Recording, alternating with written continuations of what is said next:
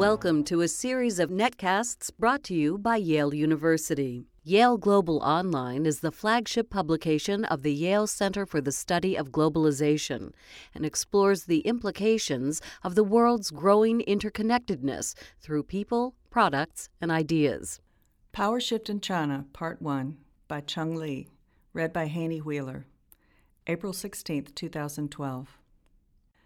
The spectacular fall of Bo Xilai, a charismatic but notoriously ambitious Politburo member, is only the latest episode in the Middle Kingdom's long history of power politics. Still, the prevailing views of overseas China analysts have changed dramatically in response. Prior to the Bo crisis, many believed that Chinese political institutionalization was sufficiently developed to make the upcoming leadership succession as smooth and orderly as the previous one in 2002.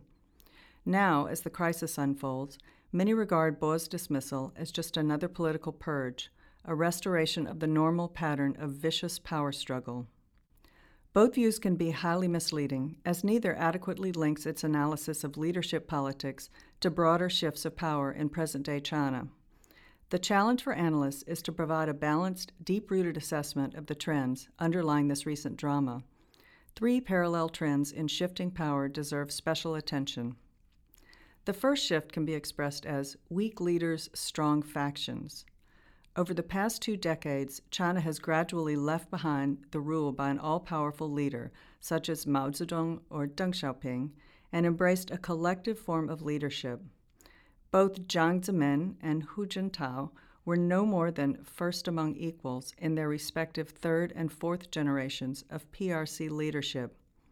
Their diluted power was partly due to their lack of revolutionary credentials, but mostly a result of changing public opinion and growing institutional constraints.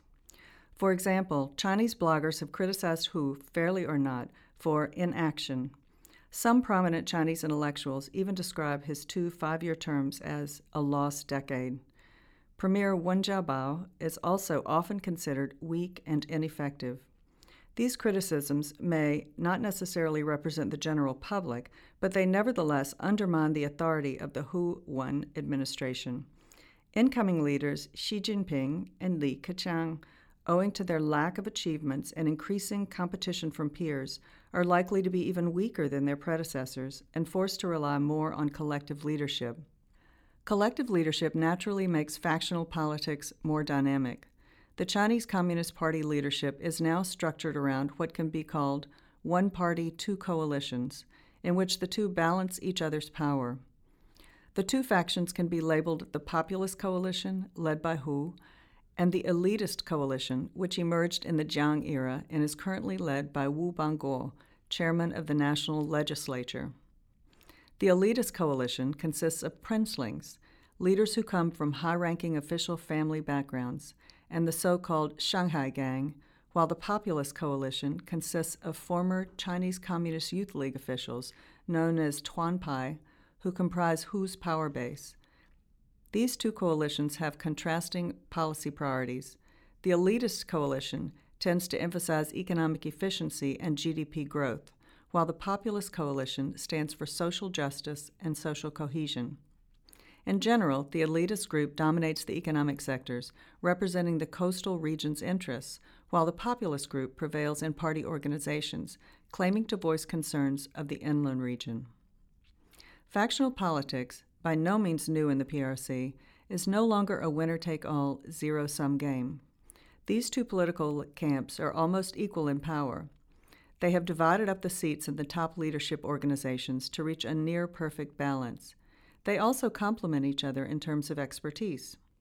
The meteoric falls of 2 rising stars in the Politburo in recent years, Shanghai Party Chief Chen Lianyu in 2006 and Chongqing Party Chief Bo Xilai in 2012, are testimonials to the phenomenon of weak leaders, strong factions. Factional leaders with scandals can easily be dismissed, but factions are too strong to be dismantled. The leaders replacing Chen and Bo come from the same camps as their predecessors. The second power shift can be described as weak government, strong interest groups. The PRC has tremendous financial and political resources, and yet the government faces daunting problems such as economic disparity, inflation, growing local debts, rampant corruption, environmental degradation, resource scarcity, public health insecurity, and ethnic tensions in Xinjiang and Tibet. The State Council has become less effective in controlling provinces and even key state-owned enterprises. A barb recently circulating online that the premier cannot control a general manager sums up this problem of the central government's weakness. Tensions between the two coalitions tend to make the decision-making process lengthier and more complicated, and could at some point even result in deadlock. More importantly, never in the 6-decade history of the PRC have interest groups been as powerful as they are now. For example, various players associated with property development have emerged as one of the most powerful special interest groups, explaining why it took 13 years for China to pass the anti-monopoly law, why the macroeconomic control policy of the last decade was largely ineffective, and why the widely perceived property bubble was allowed to expand. Perhaps the most controversial shift in power is the third one, weak party, strong country. The CCP is the world's largest ruling party, consisting of 3.9 million grassroots branches and 80 million members. In the absence of organized opposition, the party seems unchallengeable.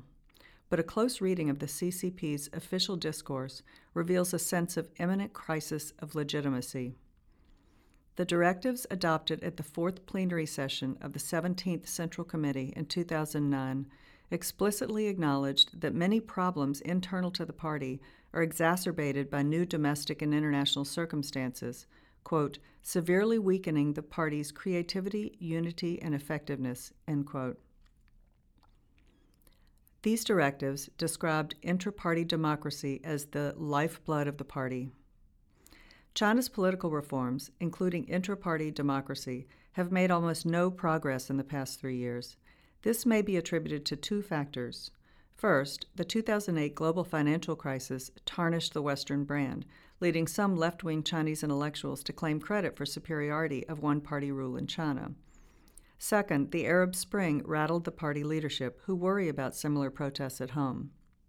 That China's spending on maintaining social stability in 2009 was almost identical to the country's total national defense budget is a sign of weakness. Coupled with the Bo episode, the party's reputation is damaged. Large-scale outflows of capital, presumably from corrupt officials, in recent years further indicate a lack of confidence among party elites. On top of that, the recent demand for constitutionalism among liberal intellectuals, as well as several military officers' call for a state army rather than a party army, constitute new challenges to CCP rule. Troubles within the CCP leadership do not indicate that China as a whole is weak. Among the profound differences between the Tiananmen incident in 1989 and the Bo crisis is that in the latter case, at least so far, China's economy and society have been hardly disrupted. This reflects the maturity of Chinese society and the country's strength. Although these shifts in power have caused new tensions in the PRC's governance and a sense of uncertainty, viewed from a broader perspective, they should be considered encouraging developments. Factional checks and balances within the leadership, dynamic interest groups, and the widely shared perception of China as a rising power could all become factors in a democratic transition.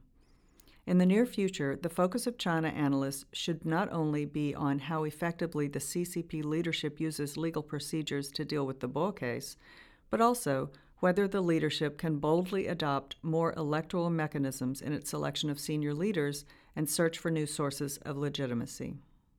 This and other Yale Global articles can be found at yaleglobal.yale.edu.